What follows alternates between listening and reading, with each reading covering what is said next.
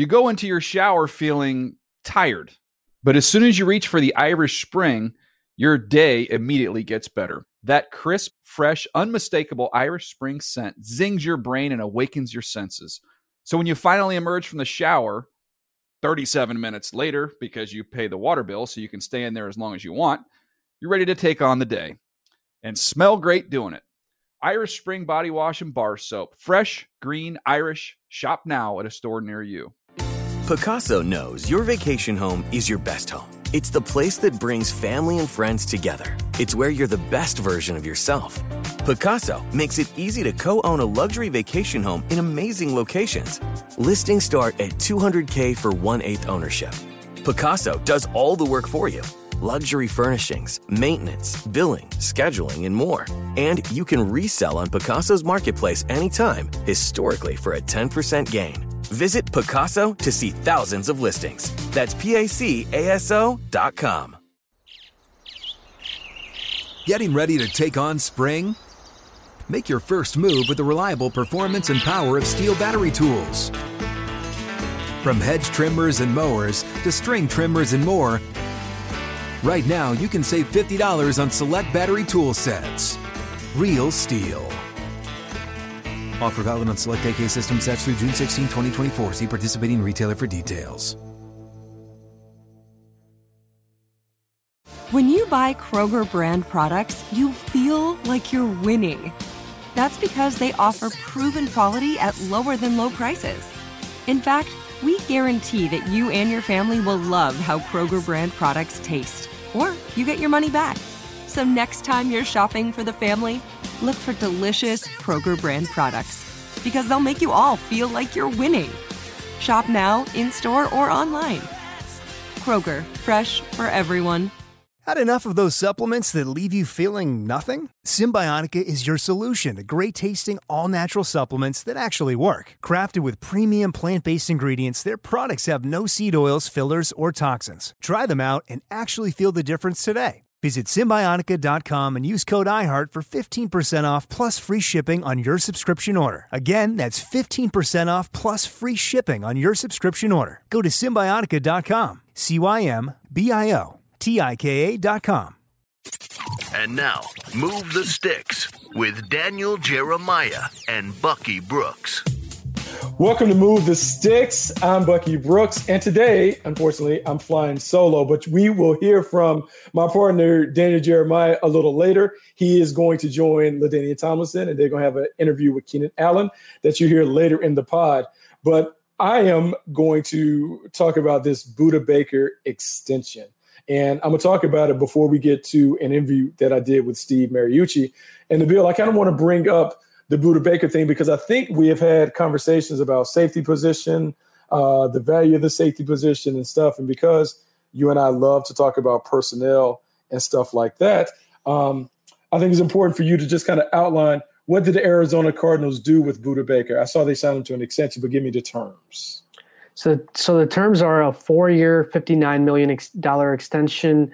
It's $14.75 million average, and it's $33.1 million guaranteed. Ooh, that's a lot of money, huh, Nabil? That's a lot of money. And I know safeties are valued differently by different organizations based on how they play in a scheme. But for Budda Baker to be the highest paid safety at 14.75 over Eddie Jackson and Kevin Byard and Tyrann Mathieu and Landon Collins, to me, it suggests what I think is a changing of the tide at the position. For so long, when we thought about safeties and the safeties get paid, we focused primarily on their ability to get the ball back, meaning their ability to get interceptions, to create some kind of takeaways for the defense. Budda Baker has 0 career interceptions, yet he's the highest paid safety in the game. And I think what that speaks to is the changing nature of the position.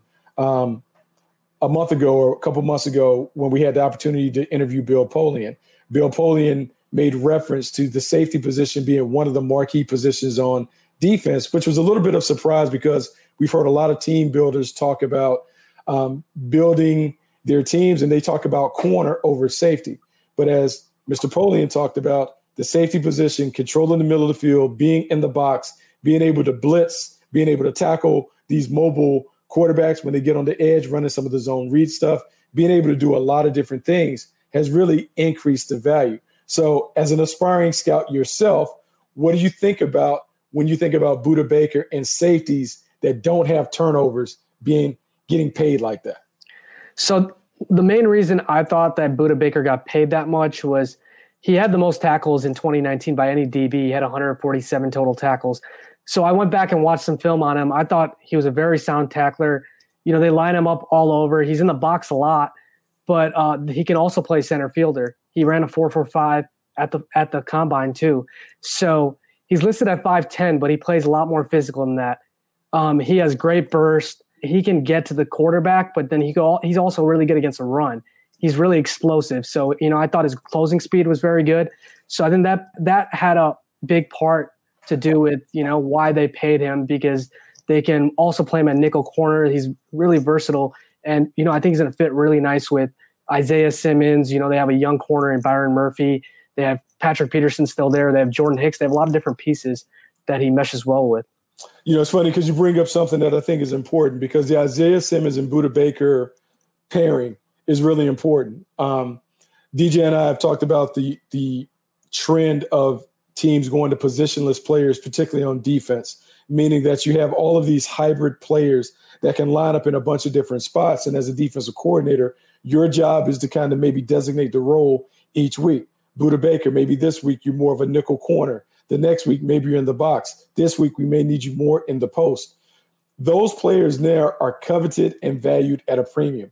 I think Budda Baker's payday signifies that. But I also think it opens up a lane for the guys like Jamal Adams, Derwin James, to now go to the top of the food chain when it comes to their paydays. And so I think Budda Baker made a lot of safeties very happy, because he kind of reset the market as it relates to the guys that do most of their work in the box and may not be those center field safeties that we're used to seeing get paid. Yeah, I definitely agree.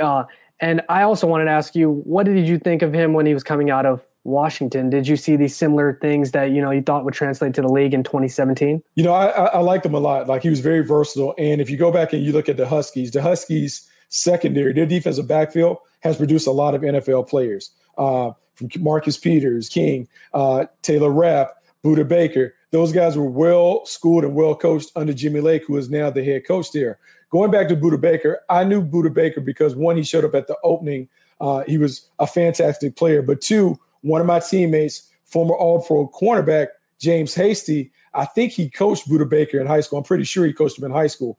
And Hasty equipped him with a lot of tools very early in his career that we're now seeing. So his IQ, his aptitude, his ability to play a bunch of different spots, it's because he's been exposed to being able to play the game the right way at a very early age. I think this is a fascinating signing. It's one that I don't know if many of us saw it coming, but I think it speaks volumes to the changing role, the changing job description of safeties. And I think it validates what Jamal Adams and Derwin James are going to want to be paid based on what they do for their respective teams. I agree with you on that. And I even when I'm going and watching safeties now, I'm not necessarily labeling them as free safety or strong safety. I'm watching them as, okay, how can he play in the box? How can he play center field? How can he, you know, just be an overall piece to a defense? So that's something I look for too now. Yeah, no, having those guys that can do a bunch of different things, being able to control the middle. Most defensive coordinators would tell you the way that you're able to win consistent in the National Football League is you have to be strong down the middle. And so typically in old days, it meant you got to be strong at my defensive tackle, strong at Mike linebacker, and strong at free safety. That theory, that premise holds true in not only football, but in baseball. You think about catcher, pitcher, middle infielders, center fielders. Basketball, it used to be about the point guard and the center. It's changed a little bit now, but that old theory still holds true. And I think Budda Baker's signing certainly says that, look, defensive coordinators understand and appreciate the value of having a marquee player. And so, Nabil, we talk about safeties being the quarterback of the defense. Joining us on the program, we have an opportunity to talk to Steve Mariucci. And part of why we wanted to talk to him is he is so experienced in dealing with quarterbacks. And he has taken that experience and really has success as a head coach, but also being one of the best, what I call educators when it comes to the position. So let's listen in to the conversation that I had with Steve Mariucci.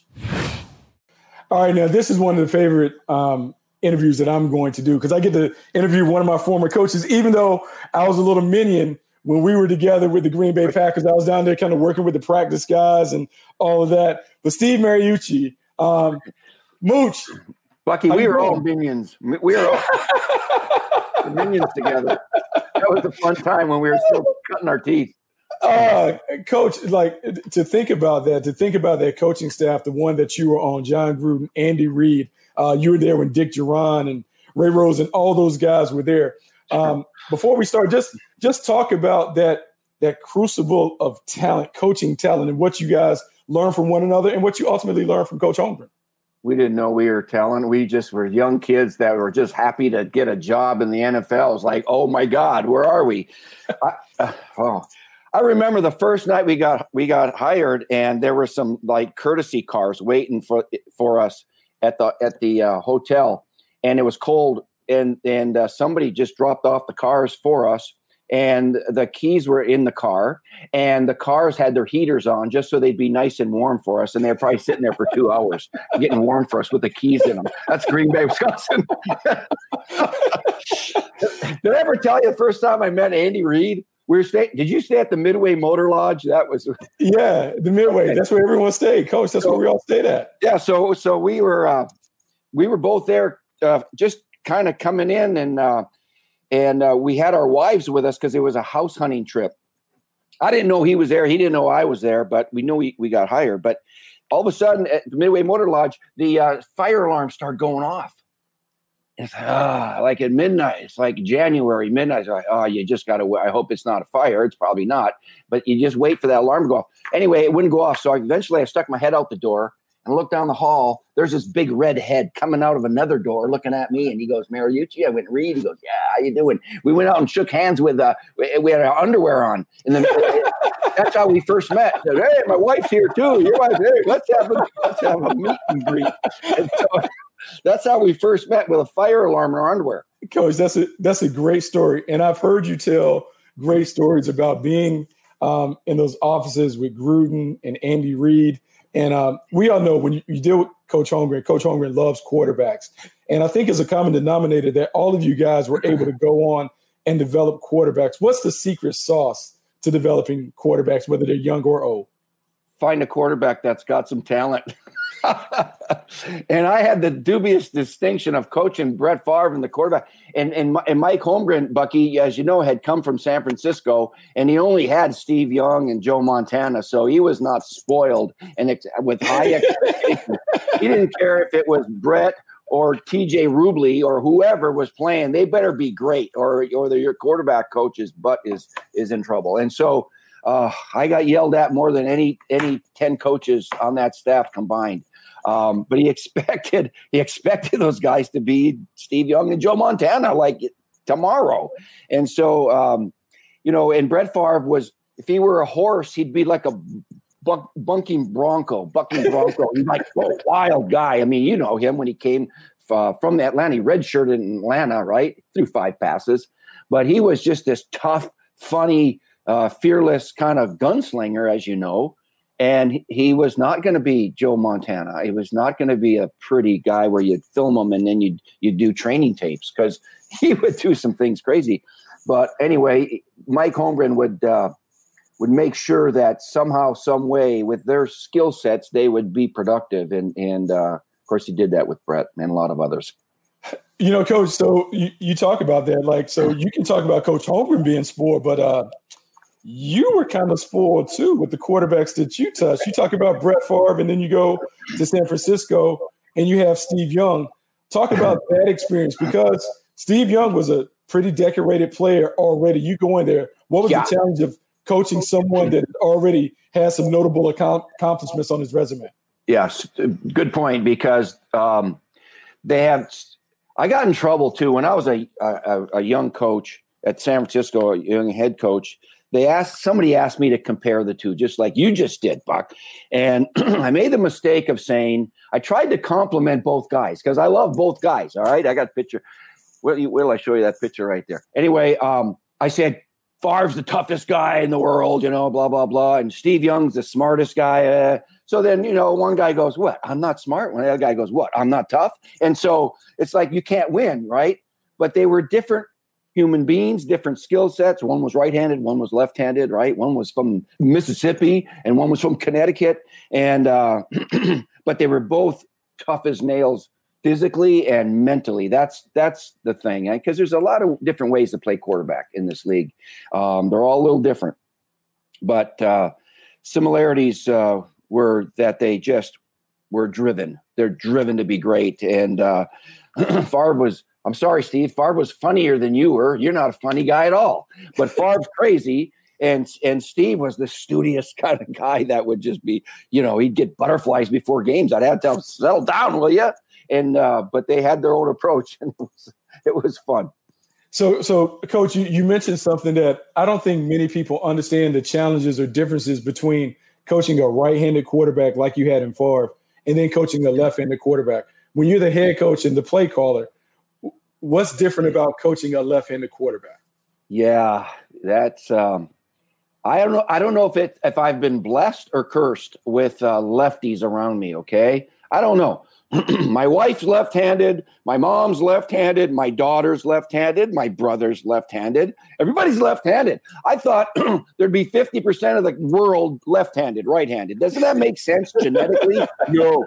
And then same with quarterbacks. We haven't had a guy in the league play left-handed quarterback in years. It's like, where are all the lefties going? I had Steve Young, and then I had Mark Brunell over there in Green Bay when we were together. And it is a challenge. In fact, one year after the season was over, I told Steve, I said, listen, I want you to work on going right-handed this offseason, okay? So I don't have to flip every play over just for you. And if your backup is left-handed, like Brunell was, okay? You remember when Favre was starting, and then we had two backups. We had Ty Dittmer and Mark Brunell. Loved them both. I mean, love these guys. And we couldn't decide who should be the backup and who should be the third guy who's inactive. So what we did, we alternated just to keep them both happy. We alternated, but that messes you up because when you're on the goal line, you don't run past 64 corner quarterback, one way, and then you got to practice the other way for the left-handers that you do sprint right option, sprint left option. You got to flip your play action and movements, and that's a third of your package, maybe more. And you simply have to flip them over right and left if you're right-handed or left-handed. So it creates a little bit of a practice issue, and for everybody, not just for the quarterback. And so the ball spins different. It's different for the receiver. It's just like a left-footed punter. Left-footed punters are hard to catch. Yeah, you ever returned punts? You did. Yeah, and the ball spins wrong. And so same with a quarterback throwing left-handed. The ball spins just the opposite way.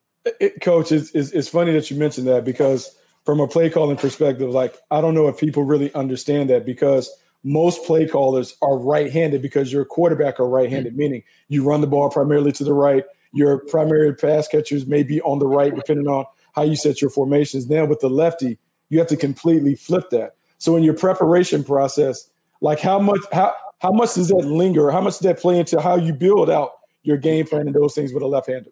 Absolutely. It's your game plan. It's like I said, though, it's not as much in the drop back passing game. All right. When you go straight back, you ought to be able to throw front side or backside, whether you're right-handed or left-handed. Right. But it's the play action game and it's the movement and keep game.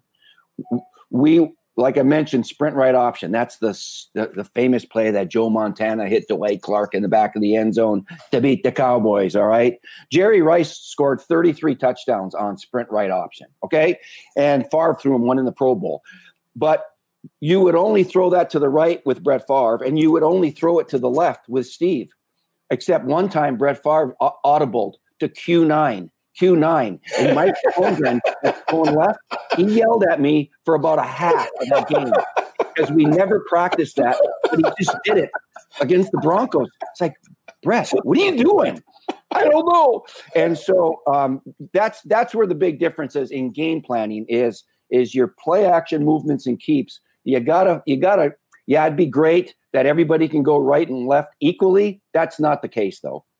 No, it's not the case. So it's funny you talk about those quarterbacks. And you had Brett when he was young. And so, Coach, now that we're dealing with a different offseason, a different training camp because of the pandemic, you haven't had the full offseason to work. How challenging would it be to develop a young quarterback, a rookie quarterback, in situations like this?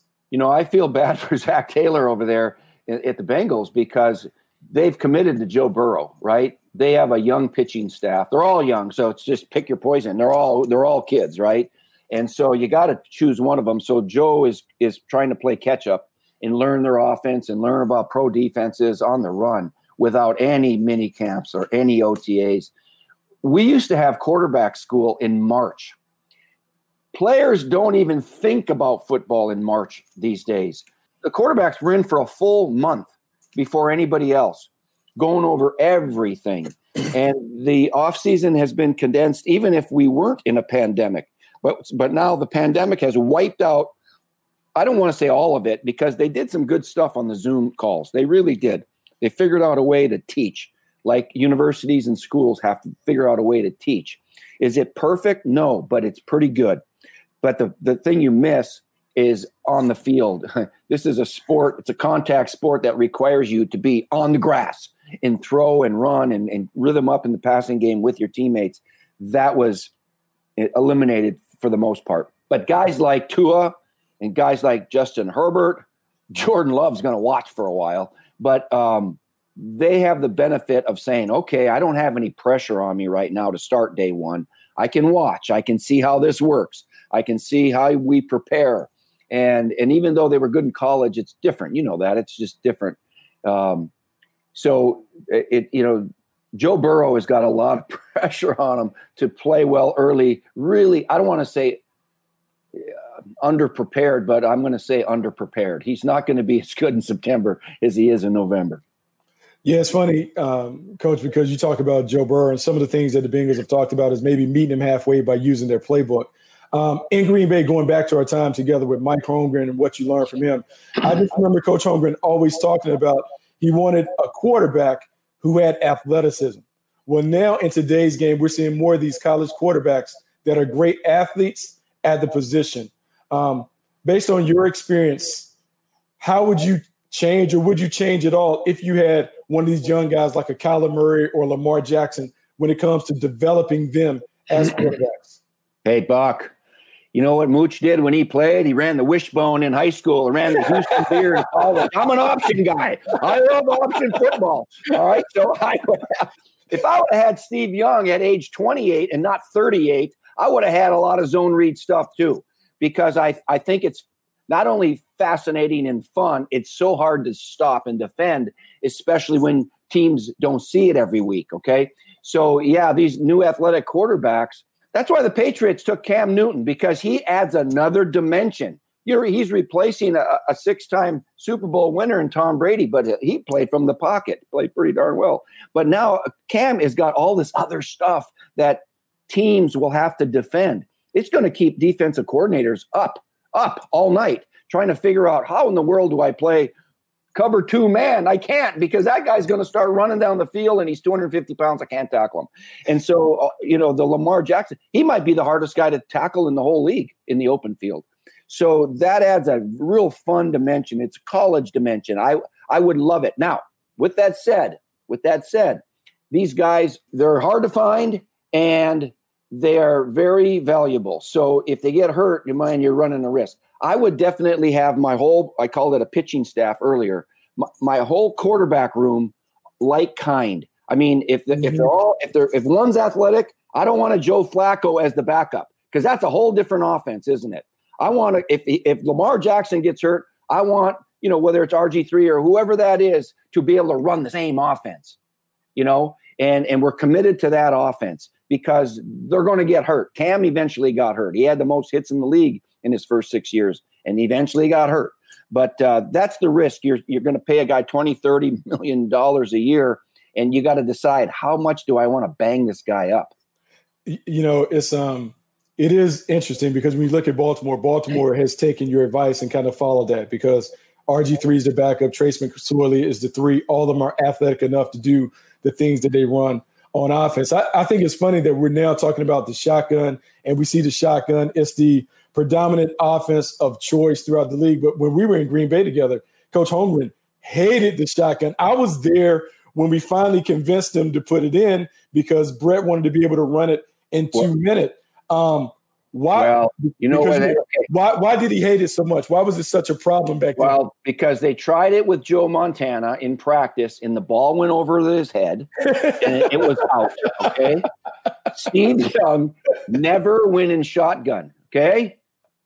Never. 0 in shotgun. Not in 2 minute, not in any minute, okay? So when we went to Green Bay, the league was only going in shotgun in a 2 minute drill, right? And a definite passing situation. Brett didn't go into shotgun for his first 8 years, right? I mean, he was the MVP of the league before he went into shotgun. Now, he told me, I said, Favre, why'd you go to shotgun? It was after I left, way after I left. Yeah. Because I went to San Francisco and Steve never went shotgun. It wasn't until Jeff Garcia started. He wanted to be in shotgun. Okay, fine. Anyway, Brett said, I had to get away from Sapp because that Tampa defense was really good. Remember, he and Sapp were always fighting and chawing at each other, and they had a great mutual respect. But he says, I got to get away from that guy. I got to back up a little bit. Just give me another tick with the ball so I can get rid of it. So he can. Yeah, he's going to hit me, but I want to get the ball out. And so I think in year 8, Brett started going a little bit of shotgun. Now the league is over 60% shotgun right now, which is like what?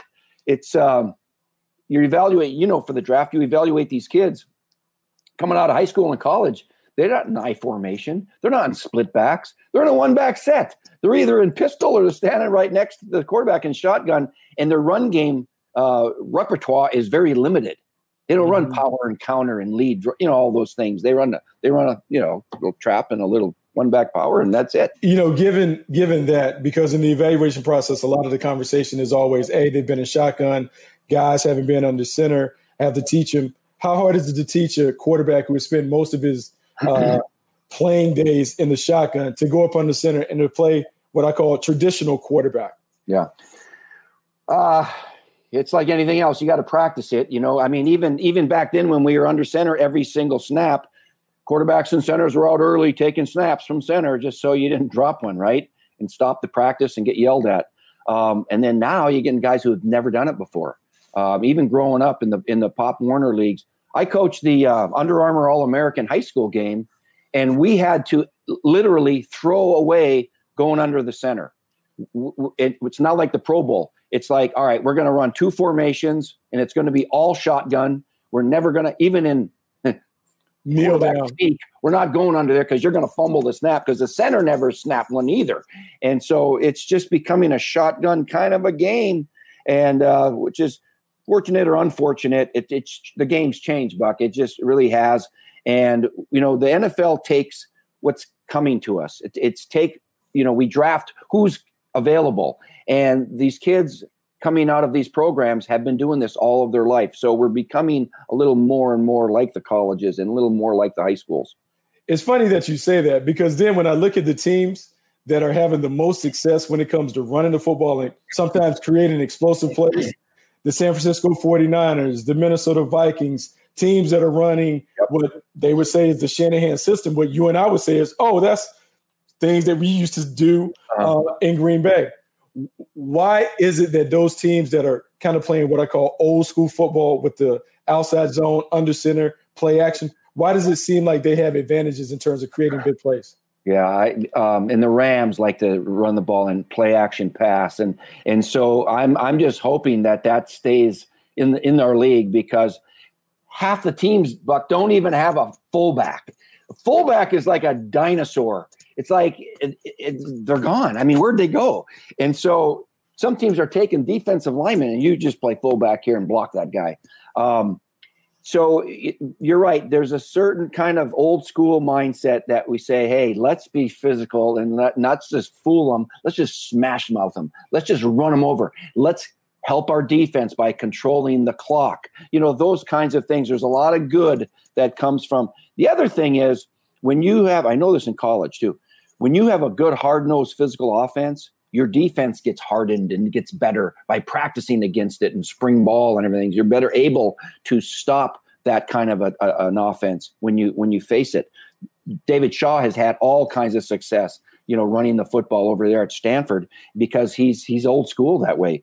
And in Seattle, and there's just some teams that just are committed that way. Some are, Cliff Kingsbury over there. He brought that Texas Tech offense over there with Kyler Murray, and they're going to run college stuff. You know what? God bless him. And he's doing a good job. But some teams are going to say, hey, I want a fullback and I want to block you and I want to make a statement. I love that. All right, Coach. So you brought me to my last question. You kind of you teed it up for me with Cliff Kingsbury. The reports out of Arizona, he's talking about playing with more tempo in practice, more tempo potentially in games. Given the shortened preseason, is it advantageous to maybe think about playing a little faster? Do you think you can create big play opportunities on offense by really playing fast early in the season, given the pandemic? That sounds like a Chip Kelly offense. Remember that tempo stuff? They had no huddle, ba-boom, ba-boom, go fast, and don't let your defense kind of make all their fancy calls and all these exotic blitzes and coverages. And there was even some teams that were saying, we're not going to huddle. We're not going to huddle in practice because we don't want to breathe on each other. And so we're just going to go fast tempo, no huddle. You get more plays in a practice, right? You get more plays in a game. You kind of minimize what defensive calls can be made when you're going over the ball quickly. So there's some good to it.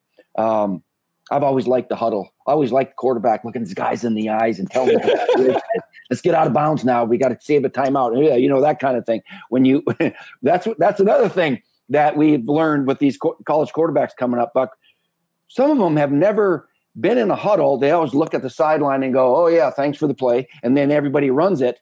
And they've never developed any leadership skills, like telling their team, let's go. And reminding their guys, all right, we can't have any penalties. Got to hang on to the ball. I'll keep the clock running, whatever that is. They have to learn it on the run. So let's just enjoy the game where it's headed. It's headed in shotgun college-like. And let's also enjoy those old school smash mouth teams that are still around and having really good success. Well, one thing that I know is I always enjoy having a conversation with you, whether it's on the podcast or when we meet in the locker room. It's always great. It's always enlightening. Thanks so much for coming on the podcast, Mooch. All right, Bucky. Thanks for having me on. All right, have a great day. Well, there you have it. I rarely get opportunities to talk to Mooch about football-related things, but I think his perspective is fascinating. I think what he talked about with quarterbacks and young quarterbacks and Joe Burrow not having an offseason and how do you get someone ready to play who is going to be underprepared? I think that is going to be the theme of the early part of the season. Joe Burrow, some of these young quarterbacks that are being asked to play, even a Cam Newton being asked to potentially start. How are these guys going to be able to get ready quickly to transition into being starting quarterbacks? When you don't have that, it is something that we certainly should look for early in the season to see how these guys respond to not being able to have a full preseason or full offseason of work. But we also will have more about Mooch's conversation when we discuss left-handed quarterbacks on a future audio podcast and video content with guests like Michael Vick, Chris Collinsworth, and Mark Brunell. It is really a deep dive into the left-handers at the position and how it impacts all of those around them that are playing with left-handed quarterbacks. And it can't be an official Move the Sticks podcast without Move the Sticks, Daniel Jeremiah. So DJ and LT, Hall of Famer LaDainian Thompson, had a chance to talk to Keenan Allen, Chargers Pro Bowl wide receiver, on a recent Inside Training Camp Live.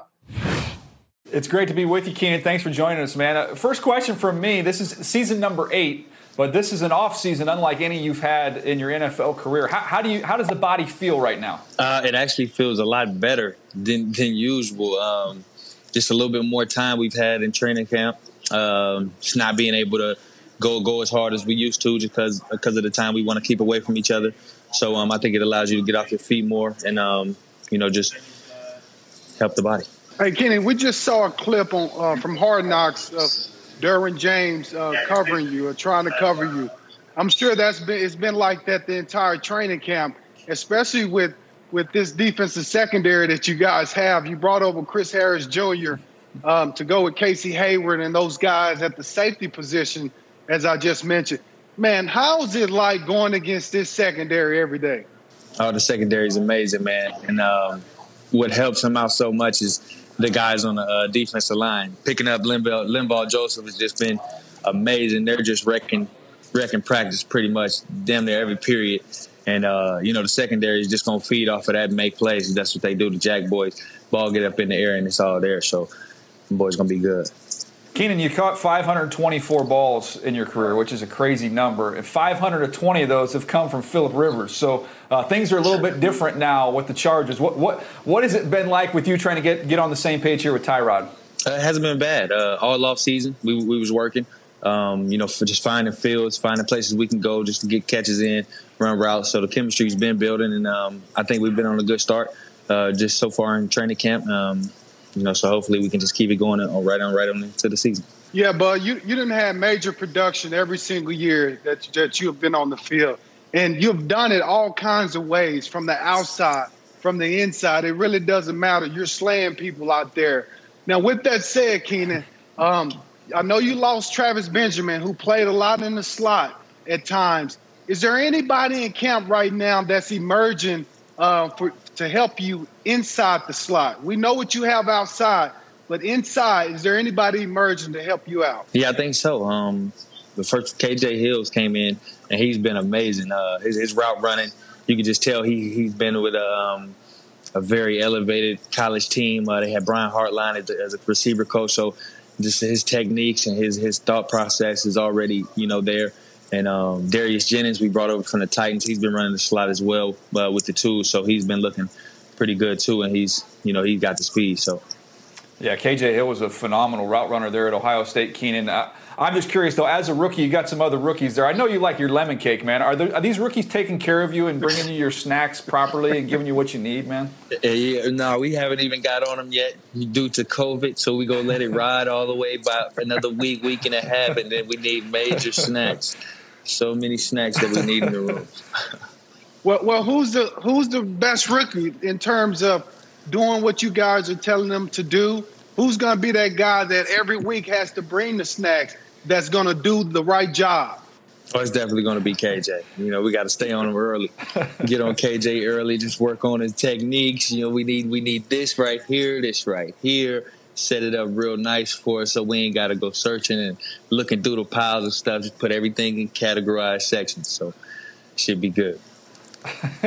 Hey, Keenan, when we talk to people around the league, and when I talk to guys as they're coming into the draft, I ask them who they're studying for route running. Your name comes up all the time. You've got a reputation as the best route runner in the National Football League. But who do you look at? Who do you like to study when you get some time there in the offseason that you can appreciate? Oh, absolutely. Devontae Adams, number one. I like Amari Cooper. I watch him a lot. Stephon Diggs, Adam Thielen, Cole Beasley, Julian Edelman in the slot. I got so many guys. I used to watch like earlier on in my career, Brandon Lloyd.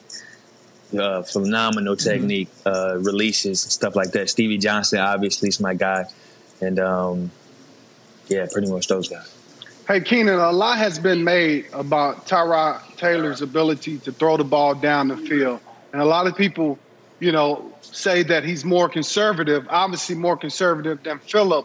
But I believe Tyrod can throw the ball down the field. So tell me, will he be stretching the ball down the field a lot more because you guys definitely have the weapons to go down the field? Absolutely, man. Me honestly, I think that's his best ball, the deep ball. His go route is just on money every time.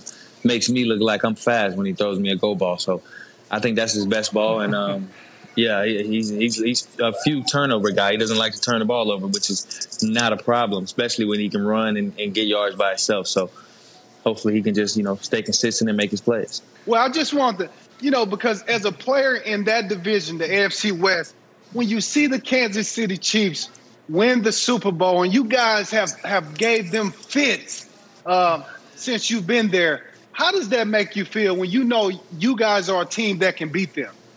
I don't know, man. I feel like we in the game all the time. Feel like we should beat them every time. And I don't know. I just think it comes down to little turnovers, little mistakes during crucial points in time. It seems like every year something on special teams happens that shouldn't happen. And offense, we do a turnover or something like that. But, I think if we just, stay consistent and make our plays and don't shoot ourselves in the foot and, be that championship team that they were, then we should be good. All right, last question for me, Keenan, a two-parter here. I don't remember what kind of success Cal had against Oregon when you were there, so you have to refresh me on that, and then give me your scouting report on your new quarterback from Oregon. Well, I don't think we had any success, when I was there. We didn't beat him at all. So, that was a whole other story. But he looked very well, man, very well polished. Big guy, can throw the ball down the field, can pretty much make any throw you want him to. Like I say, his knowledge for the game as well. He's just trying to pick up the speeds and the angles of everything, and that'll come with repetition and trial and error. Obviously, that's one of my best ways of learning, trial and error, and he'll fit in well with us. Interesting conversation. You have to love it. Like if you want Chargers information, it doesn't get better than DJ and LT being able to talk to one of the best players on the team in Keenan Allen. And out of that discussion, I have to be intrigued by Justin Herbert. Justin Herbert, they took early in the first round. What has his development been like? How is he going to play? I think it's interesting to watch him and to watch what he's going to be, even though we've heard that Tyrod Taylor is going to be the starting quarterback. We'll see how long the Chargers stick with that premise. Inspired by ongoing conversation with players, the NFL launched NFL Votes to empower and improve our communities through exercising the right to vote. Join the NFL family by registering to vote today and make your voice heard this November. Visit NFL.com/votes to learn more. All right, before we go, Nabil, I got to bring you back because I know you're one of Hard Knocks' biggest fans. What was your take on the episode this week? Well, there's not many chances you get to see, football right now with training camps and everything. And I'm a big training camp guy, so I'm eating it up. I just love everything training camp related. Yeah, no, I thought what was great about this week was, man, we got a chance to see SoFi Stadium. Man, that stadium looks amazing. The way the Rams were able to go in there and kind of have, I guess, like a little mock run-through game where they were going through the simulations, going on and off the field, making sure they did the halftime stuff. I think that stadium, even without the fans, man, it is a sight to behold. And so just a really, really interesting part of it. And then on the other side, just the Chargers ramping up the play, Melvin Ingram kind of getting things done in his contract that enabled him to get back on the field, watching the way Anthony Lynn is able to run this team, contrasting coaching styles between Sean McVay and Anthony Lynn, but I would say both are very effective. And I think the thing about both guys, they're really sticklers for details. Anthony Lynn, even taking a guy that we brought on the program, Keenan Allen, talking about his blocking skills and how it really sets the tone for the offense. I think that's something. I think it speaks volumes about the high standards that both of these coaches, particularly Anthony Lynn, has for this team. Check out the Hard Knocks podcast hosted by Peter Schrager. Also, a new episode of Hard Knocks, the TV show, airs every Tuesday at 10 p.m. Eastern on HBO. So look, man, that was it. Nabil, I appreciate you filling in for DJ. You're not quite my partner, but you did a good job as a sub. I don't know if you ever replace Rhett as PBU, but maybe, just maybe, we'll give you more reps, and maybe you can kind of take that from Rhett. But look, thanks for listening to Move the Sticks. We'll check you out next time.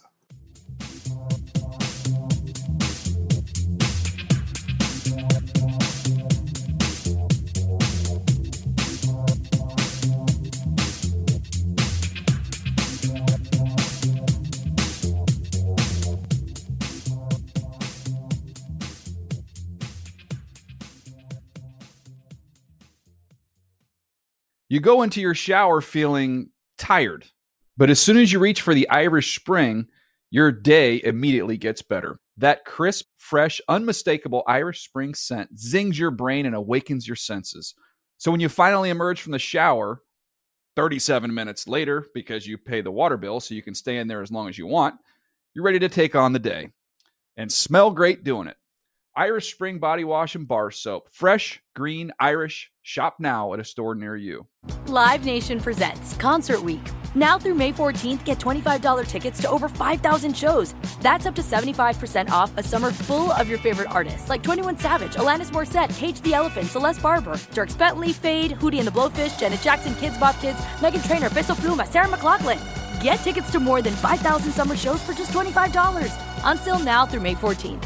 Visit LiveNation.com/Concert Week to learn more and plan your summer with Sean Paul, Sum 41, 30 Seconds to Mars, and Two Door Cinema Club. Asking the right questions can greatly impact your future, especially when it comes to your finances. So if you're looking for a financial advisor you can trust, certified financial planner professionals are committed to acting in your best interest. That's why it's got to be a CFP. Find your CFP professional at letsmakeaplan.org.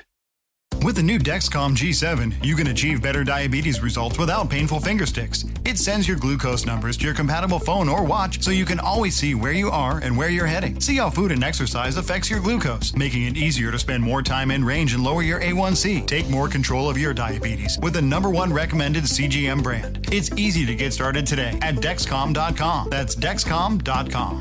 Dexcom data on file 2023. If your glucose alerts and readings from the G7 do not match symptoms or expectations, use a blood glucose meter to make diabetes treatment decisions. For a list of compatible devices, visit Dexcom.com/compatibility. Hey everyone, this is Jody Sweeten from the podcast How Rude, Tanneritos. I've been needing a quick getaway with my family, and the 2024 Hyundai Santa Fe is the perfect vehicle to take us there. It has standard third-row seating, so I'm able to pack my entire family, plus pets, in the car, while also having enough room for our camping essentials. Available H-Track all-wheel drive will get us through any dirt trails, and available dual wireless charging pads will ensure we never have to worry about getting stuck with a dead phone in the middle of nowhere. Visit HyundaiUSA.com or call 562-314-4603 for more details. Hyundai, there's joy in every journey.